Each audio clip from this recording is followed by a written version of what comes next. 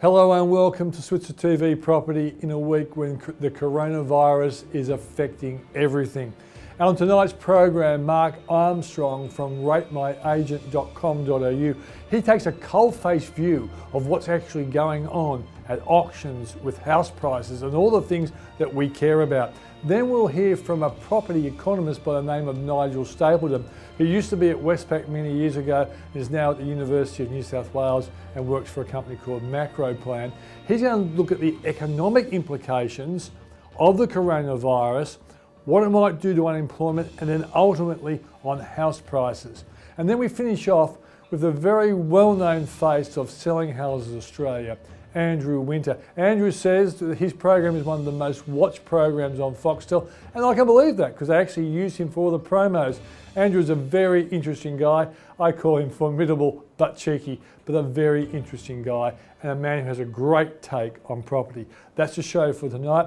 Let's kick off with Mark Armstrong from ratemyagent.com.au.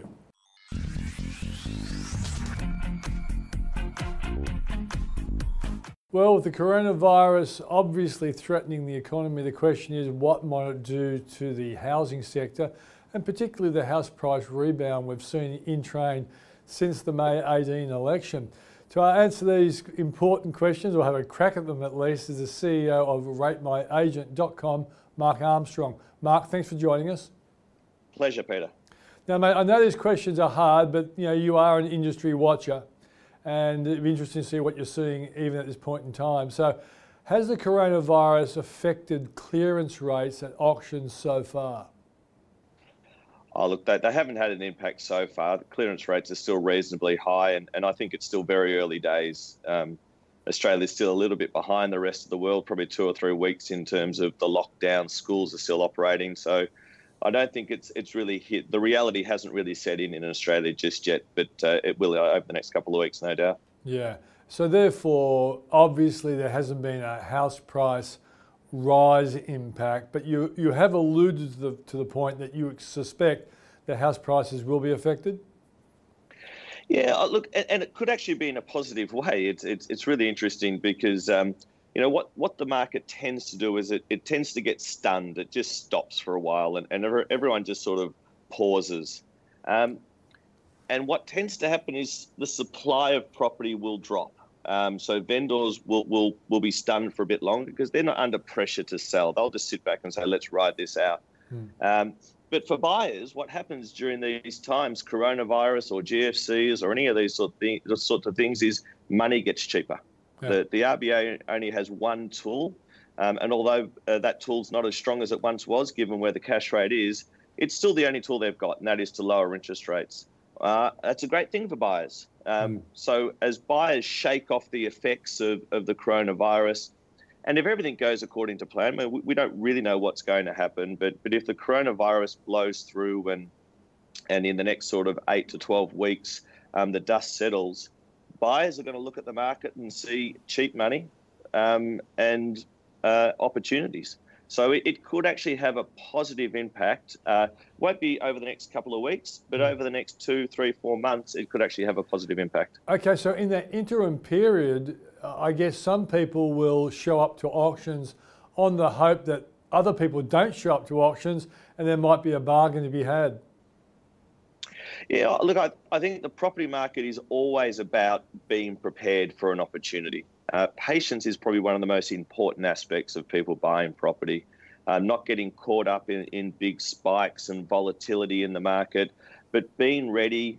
It's a hard job for a lot of people because it's very time consuming, but just always being there and being ready for the opportunity. A little bit like Stephen Bradbury was during the Olympics all those years ago. It's being in the right place at the right time. Yeah. In Stephen's case, he actually was world champion for a few years, so it was an overdue reward. And I guess for some people who own property, a great time to sell can be an overdue reward as well. Mate, let's go to the likely, and you have alluded to it, the likely reaction of someone who had their home up for auction over the next 2 or 3 weeks. Do you think a lot of people will pull their properties? Oh, look, they might. I don't think that's the right thing to do, though. I mean, if you've got a campaign running, you've already committed all your expenses. You've already paid for your advertising. You know, taking the property through to auction doesn't cost you any more or less at that point in time if you've got the campaign already started. When I was advising people in the property market, all those years ago, sellers always have that option up their sleeve to withdraw the property at any time. So they can run it to auction. If it fizzes, they can always withdraw the market at that time. So I think if you've got a campaign up and running, my advice would be just to let it go through and see what happens. Because if other people are pulling their properties off the market, then the supply and demand curves are working in your favour. Supply is dropping, and I expect buyer demand will still stay reasonably strong over the next few weeks, and then remains to see what happens down the track. Okay, for those people who don't know what your business does, explain that, and then tell us about what you found in your latest price expectation report. Yeah, so Rate My Agent, we're an agent review platform. We collect hundreds of thousands of reviews on real estate agents that are posted by, the majority of the time it's posted by the seller of the property. And so people can come into our website and they can search any suburb or any postcode and find out who are the active agents in the market. But because we collect all those reviews, we can ask a really powerful and pinpointed question, and that is, when someone sells a property, we ask them, is the property they achieved above, below, or in line with their expectations? So it gives us a really great insight into the strength of the market. So we started this around about 18 months ago. And 12 months ago, we had what we call a price happiness index, where 20% of sellers were saying that they achieved a price above their expectation. In our latest report, we surveyed 40,000 sellers, so it's quite a large sample set. And that happiness had doubled to just a tad over 40%. So 40% of sellers in the second half of 2019 said they actually sold their property for more than they thought they were going to get. So It shows a really strong market. So given the fact, has this been going for 18 months, you must have been doing it when the market was in a spot of bother. What was the lowest rating you have picked up over time? I think that rate of around about 20% was the lowest. But then we can break it down to different markets. This time around, Far North Queensland's happiness rating was down at 14%. And we had some other areas, East Melbourne, for example, the Southern Melbourne was up at sort of 60%. So it's very interesting to drill down into the numbers and see what's going on in different parts of the country. Okay, well, given that, what are you seeing? Let's imagine we kind of believe Melbourne and Sydney are going to do okay. We're not sure how well they're going to do. A market that's had a question mark over it for quite some time, but my latest reconnaissance from experts in the industry is that Brisbane is starting to pick up. Is your survey sort of supporting those kind of claims? I think they've all already picked up. So across the board, most markets have already picked up. And we just have to understand what happened. 2019 was a Dr. Jekyll and Mr. Hyde year. The first half of the year, the market was really soft. And it was soft because at the end of 2018, the market went through a natural adjustment. We had a Banking Royal Commission, which slowed down demand. And we also had an election in the first half of the year. So all of those sorts of things meant the property market crashed. The flow on of that was that vendors put their queue in the rack. They decided not to sell. So we had a significant drop in supply. Across the country, around about 20% less property selling throughout 2019.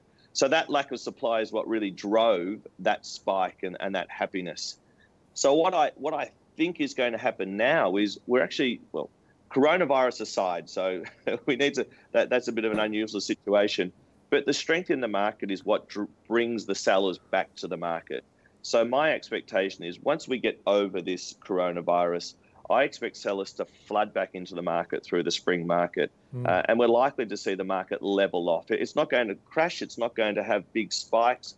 It'll more likely go into a more normal market cycle. Coronavirus aside, we might actually see a bit of a spike in the second half of the year, but supply will certainly lift as we get into the spring market. Okay, I don't want to embroil you into a political controversy, but given the fact that you are, you know, a pretty committed property watcher, can you imagine what the housing sector would have looked like if Bill Shorten had won and he had instantly introduced his negative gearing and capital gains discount changes in immediately? What do you think would have happened to the housing sector? I mean, it would have had an enormous impact on investors, and investors are really important to the property market. Investors tend to come back with great force into the market. Home buyers come back first. If we look at, there's three sectors to the market. Home buyers are driven by emotion. They come back first. So it wouldn't have had an enormous impact on that sector. Investors come back second. So it certainly would have had an impact on that sector. And then first home buyers tend to be the last group that come back into the market. So you know a market's really strong when all those three sectors are back. So it would certainly have had an impact on those investors pushing the home buyers along. Yeah. So home buyers still drive the market. They're emotive, you know, they're driven by that desire to obviously to have a place to live. So it wouldn't have impacted those, but certainly, yeah, that kick on. Personally, I don't think the Shorten government would have introduced it. I know it was an election promise, but personally, I think it would have been a disaster. It would have been a disaster for house prices, at least in the short term, until they got used to it. And from my point of view, one of the bright spots on the economy going into the coronavirus has been the rebound of the housing sector. And I think we could have been actually heading towards recession even before the coronavirus if Bill had won, unfortunately. Yeah. For him. Yeah, well, I think, yeah, for him. And I guess lucky it didn't come to fruition. Yeah. Mate, thanks for joining us on the program. We'll catch up with you in about another month's time. Absolute pleasure. Thanks, Peter. And that's Mark Armstrong, the CEO of RateMyAgent.com.au.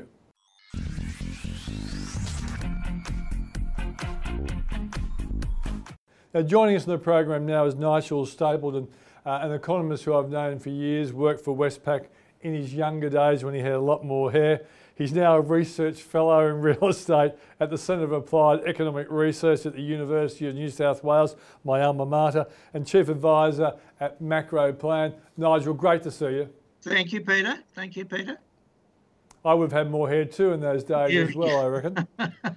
Well, I can't see your head of hair, so you've got the advantage. Well, don't worry, it's not impressive, don't worry. So how will the coronavirus, do you think, affect property? Well, it has to affect it in a negative way. I mean, it's a very substantial shock on the demand side. You know, buying a house is it's a big decision. It's not just a function of interest rates, and of course interest rates being down is positive, but it's a function of people's capacity or willingness to take on a substantial financial commitment. So in these uncertain times, with a lot of people either perhaps losing jobs or losing income, certainly losing income, a lot of people will be deferring that decision. So you've got a demand shock, which in the short term at least has to be negative for prices. How will rate cuts and the stimulus packages soften the blow? Well, they'll mitigate it. I mean, other things being equal, the rate cuts would be positive for prices. I mean, we saw last year the rate cuts, albeit on top of a softening in sort of credit conditions, which is equivalent to further rate cuts. So you saw substantial rate cuts sort of reignite the housing market in the second half of last year and give it substantial momentum until the coronavirus came along. So you've had two more. Well, we're expecting another rate cut. So you've got a substantial rate cut, which otherwise would be positive. But we know from history that rates by themselves are not the only factor. So, you know, in the early 90s, the first half of the 90s, we saw very substantial rate cuts. We saw no movement in house prices because those rate cuts occurred in an environment where we had high unemployment. So it's a big financial decision. So if you're uncertain about your job, it's something you are going to defer, and it would be quite wise of people to do that. And I expect that to happen. Nigel, Do you think in the short term, lots of potential sellers could pull their properties off the market, and that may well reduce the magnitude of price falls? Oh, that will almost certainly happen. I mean, it's a feature of the housing market that when things turn down, sort of volumes drop, and in part because sellers withdraw. I mean, a significant number of the sellers might be people thinking of downsizing. So in a volatile market, it makes sense to pull back because, volatile markets make it sort of downsizing a bit risky. You sell at one price and then you find the market's moved against you. So it's a risky exercise. So people will pull back. So there are a lot of sellers who have options to defer, and so that will naturally sort of cushion sort of price falls. But prices can fall. I mean, we've seen that just in recent times. After the peak, we've seen the falls in the Sydney and Melbourne markets, and we've seen, very significant falls in the Perth market over a sustained period of time. So we do know prices can fall, but you're absolutely right. Sellers will hold back, and that will moderate any price falls. Okay, Nigel, given your economist background, I've got to ask you your best guess.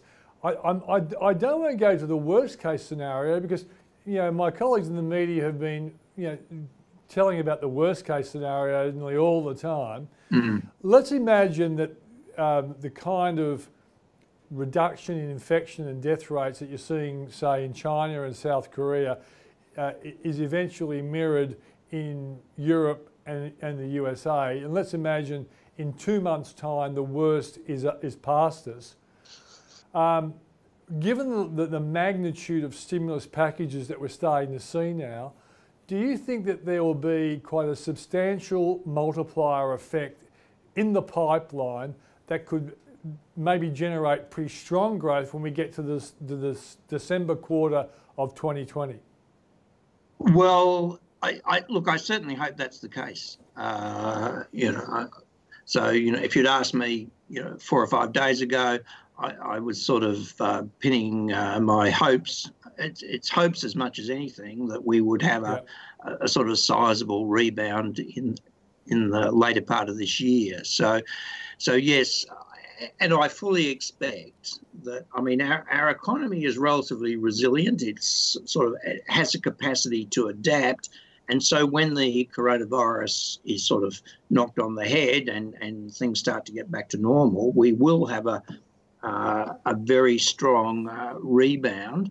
I'm not sure that, that will necessarily mean we then take off and go from sort of like the sort of moderate sort of growth and upswing we were having before this came along to really, really strong growth.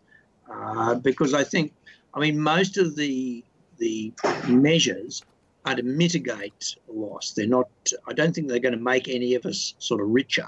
We're still going to be a little bit poorer, but we're sort of like the government in a sense is borrowing from the future to sort of moderate that loss in income or loss in wealth that we're all experiencing at this time. So I certainly do think there'll be a strong rebound, but would it then translate into a huge surge in house prices? No, I don't think so. Okay. So just trying to imagine what an economy might look like, because the point you made earlier was in the 90s, interest rates could be cut, but unemployment, and of course, the number that's I've got in my head, unemployment goes as high as at least 10.4%. It's kind of a number I don't easily forget because it was a huge number for unemployment. Do you think that is likely in this scenario? My feeling is if we go to 7%, that would be a worst case scenario, given the fact that the coronavirus isn't a permanent damage to the structure of the economy. Though I do worry about financial markets and money markets in particular. But as long as we overcome those kinds of problems with learned central bank behaviour, it seems to me that our unemployment rate, worst case, would go to 7%. But what do you think? Well, I think you can't make them. I don't see any comparisons really with the last recession we had. I mean, the unemployment there sort of built over a period of time, a relatively short period of time, but it went to extremely high levels and it stayed there for a long period of time. I think this is sort of like a little bit. If you go to the GST shock that the housing sector had, which was bang up, and then we looked like we were in a recession in the sort of 6 months after the GST came in, and then things went sort of back to normal. So, it's more that sort of thing. So, so I can see unemployment with a 7 in front of it quite comfortably, but I see that as like a short-term thing. I think it will go up, but then I think it's got a capacity to come back down much more quickly than it did when we had that serious recession in the late 80s. So that took a long time to come in. So a lot of this will be like short-term unemployment. The restaurants will go back and they'll take back people relatively quickly. We don't have the fundamental weakness which we had back then, which was sort of a massive sort of property bubble, all that commercial building, all those empty blocks in the cities and the like, and that sort of structural loss of employment, which was a feature of that time. So I think the spike up in unemployment will be, quite noticeable. Because anecdotally, we know people who are losing their jobs, and so it's going to be sort of severe but short term, okay, and then it's going to bounce back. Would be my view. So I don't see this as a sustained recession. I see it as a short, sharp negative, and then a strong bounce back. Okay, before we go, mate, just explain to me macro plan. Sorry? Oh, macro. So explain to me what macro plan is. Oh, Macro Plan is a consulting firm. We, advise a lot of state government, local government, and sort of and companies in the building and development game on the property market. So yeah, it's a range of. We provide a range of sort of consulting services. So it's pretty interesting and cover a wide range of things, looking at done a fair bit of work on regional parts of New South Wales and recently. Very interesting stuff. Well, thanks for joining us on the program, mate. We'll catch up with you in a month or two. Terrific, Peter. Excellent.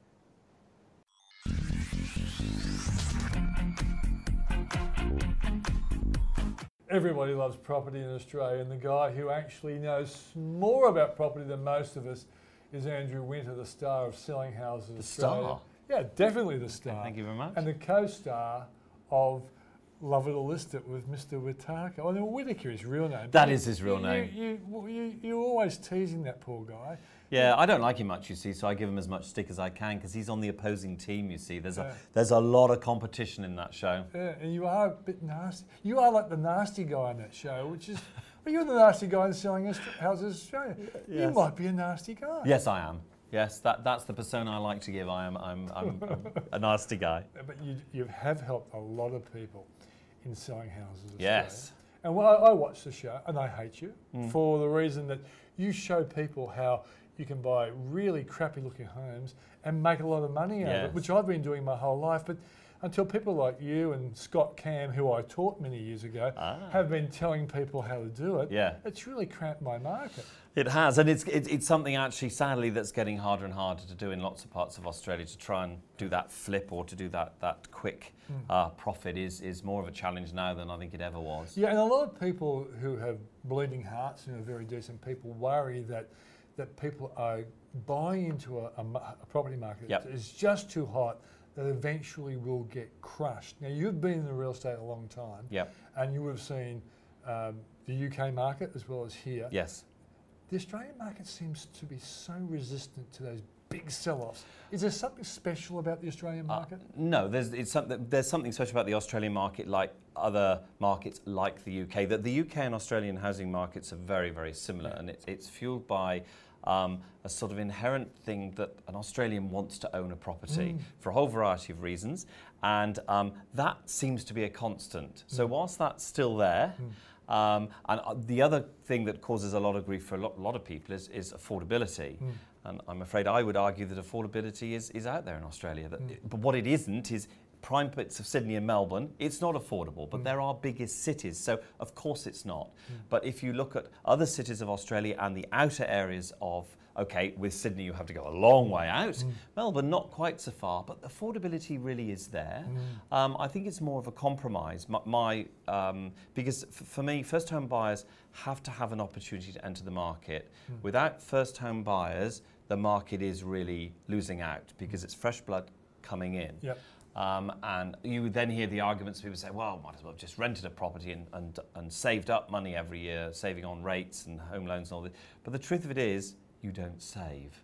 If you're renting a property, I don't know anybody that's renting a property that's managing to put money aside.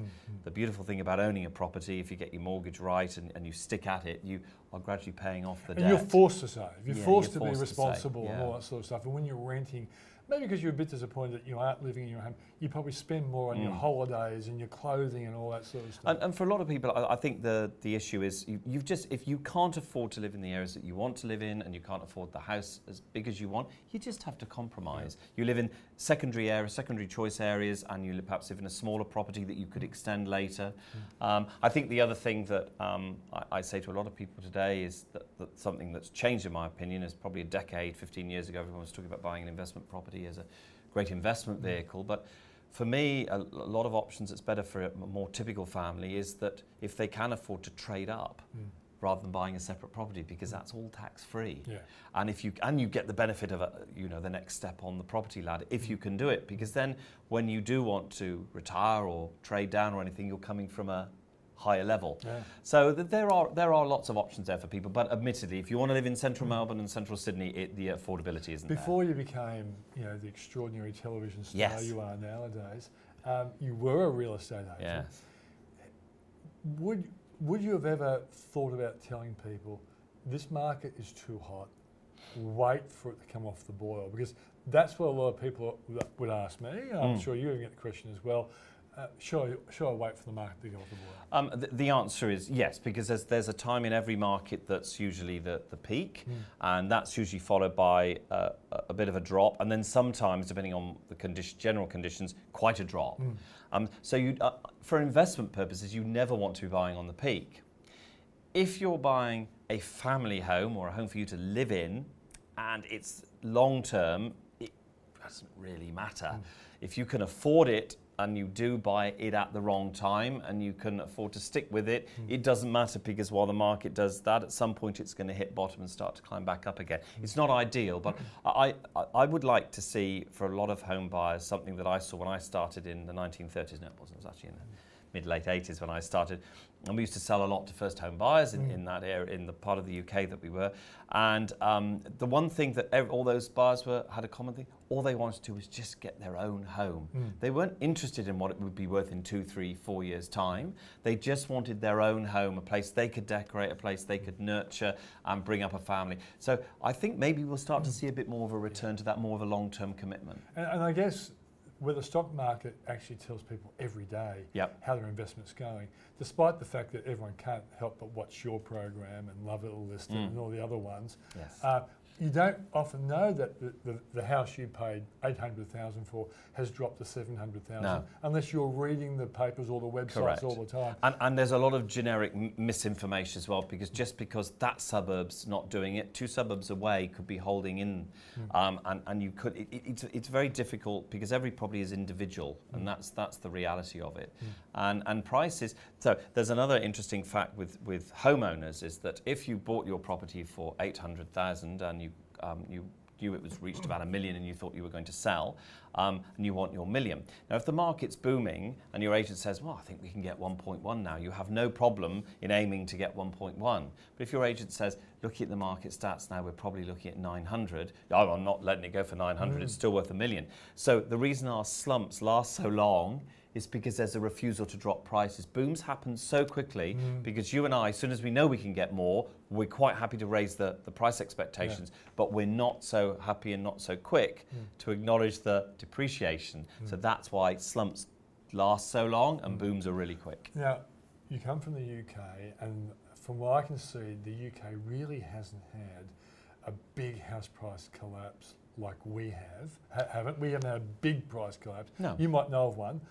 Ireland did. Yes, Ireland had a massive one. Was Ireland like us before the collapse, or has that housing market always been different from Australia and the UK? Very, very different. When I worked in a part of London called Canary Wharf, which you would know as a finance man, and I was there. It's the longest stint I did in real estate. I was there for 9 years, and it was a fascinating market. And in the time I was there, which was sort of from about the mid-90s onwards, I would say half of my clients were Irish, because in those days they were paying 9% stamp duty on properties in Ireland, and the cost of getting in and out of property was astronomical. And the euro came along and it made everything expensive. So it's a very, very different market, Ireland and the UK. But the UK and Australia, although there are lots of differences in the way things are sold and what people like and what people don't like, the actual desire to own a property and the way the markets fluctuate is really, really similar.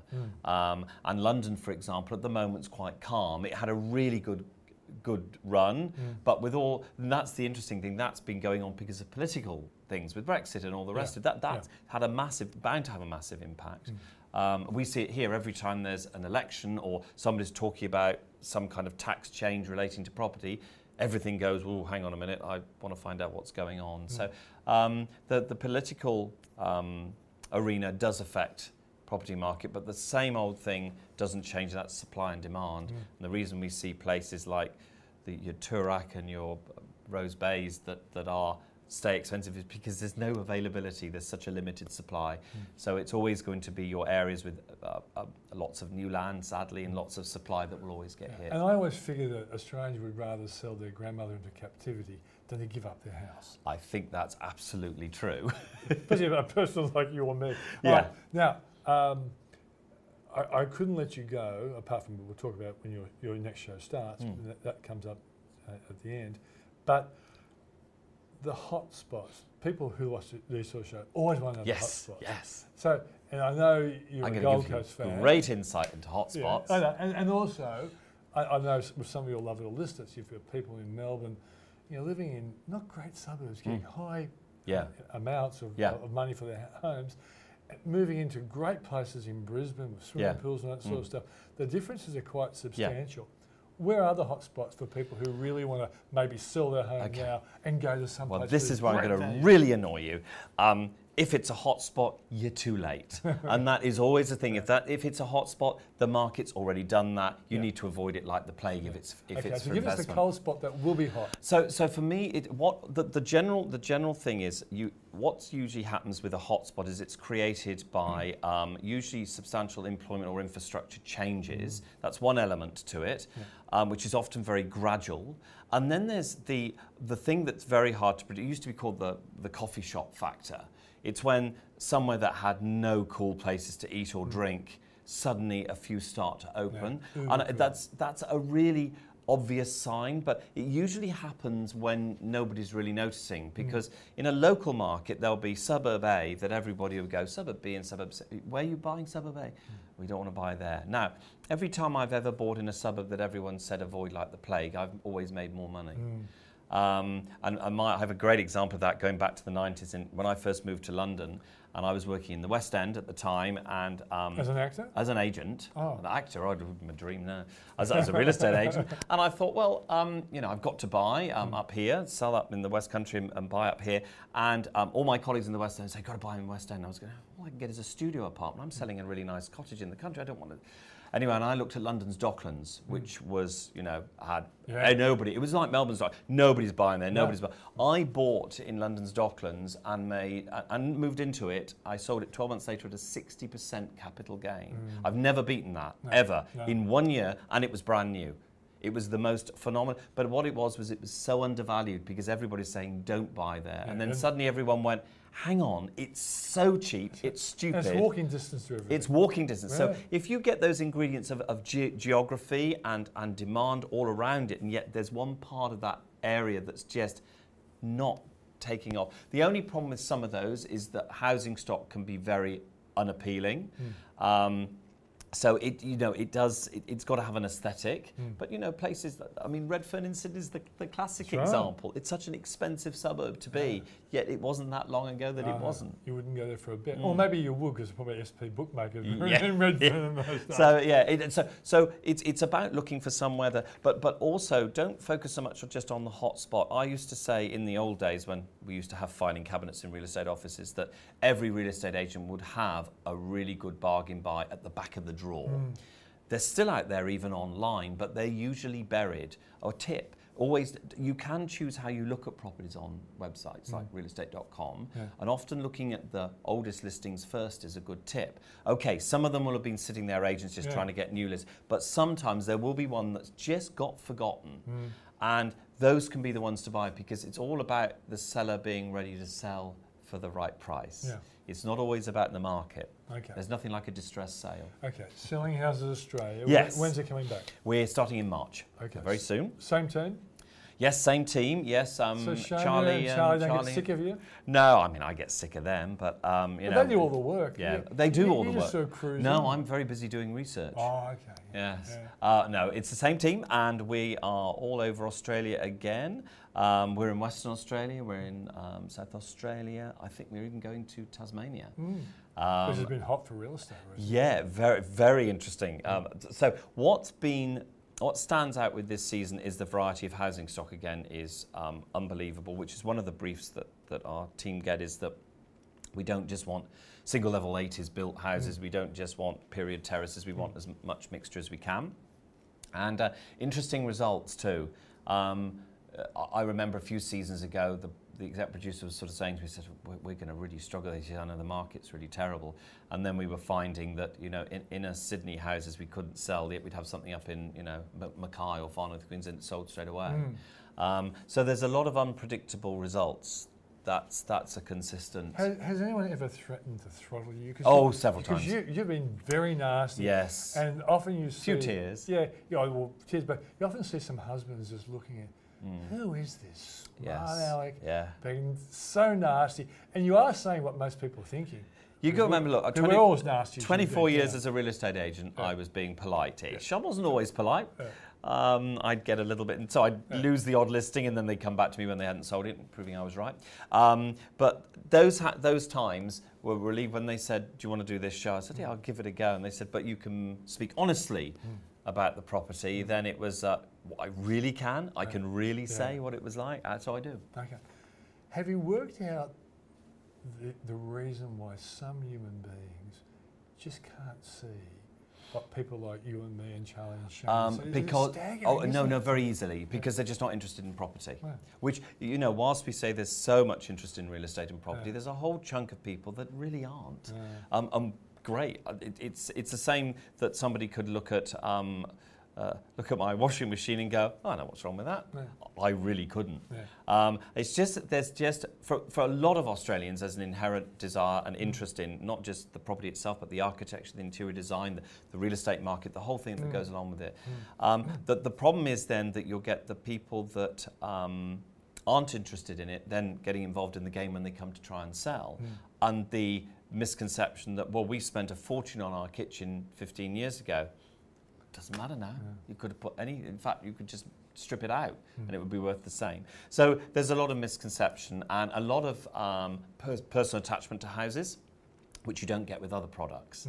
So if you get the personal attachment, and people also want to sell their house for similar values to a similar property in their street, but that person that's owned theirs for 15 years may have replaced the kitchen 7 years ago, did the flooring 3 years ago, added a pool, therefore they're going to get more money, whereas these guys are thinking, well, we've owned the house the same length of time, ours is worth the same, but they haven't invested any money, and yet they want to get the same return, and that doesn't happen. My last question goes back to some thorny issue that I think real estate agents lie to me about.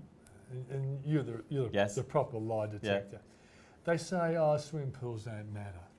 But how come when they advertise a house, if there's a swimming pool, it's always on the signboard? Well, there are certain elements in property markets that are key features. Swimming pools are absolutely a key feature. They're not in a lot of Melbourne homes necessarily, in the cooler climates. They're not in Tasmania. And they are, if you've got a milder climate and you're selling a family home or a lifestyle type of property, they are, of course, a big draw card. So it's like it's about features that work for that market and that locality. So no, they're an important feature, but you know it's all about relevance. If you're trying to sell your house in a hot summer's day, please goodness have the fans and the aircon on. If it's a cold winter's day and you've got an open fire, make sure it's lit. It's just making sure you're adapting to the marketplace that you're in. One final one with your Love It List It program. It comes down to the final decision. Oh. It seems to me both you and Neil get surprised at what people do to someone. Oh, that's a concern. So if I'm really confident and I think I've got it in the bag, you can guarantee I'll be wrong, and I think Neil would agree with that. We really thought, I think the first few reveals, and what I would like to confirm is that when that reveal is done, will they love it or list it, and you see it filmed, that's our real reaction. There's only one take, and so we're like, when you see our reactions. So sometimes we really won't know. We won't have any clue. And then other times I think, oh, actually, I think I've got the edge. I think I've got. And then Neil gets it all the other way around. And it's so strange what it is that makes people stay or move. Yeah. All right. So I'm going to ask you a really hard question. For a big star like you, Andrew Winter. When does your program come back on the Lifestyle Channel? Well, luckily enough, a lovely colleague of mine tipped me the nod what day to start just before we had our interview. So March the 25th. So very, very soon. Okay, great stuff. Thanks for joining us. Thank you. That's Andrew Winter, of course, from Selling Houses Australia and Love It or List It.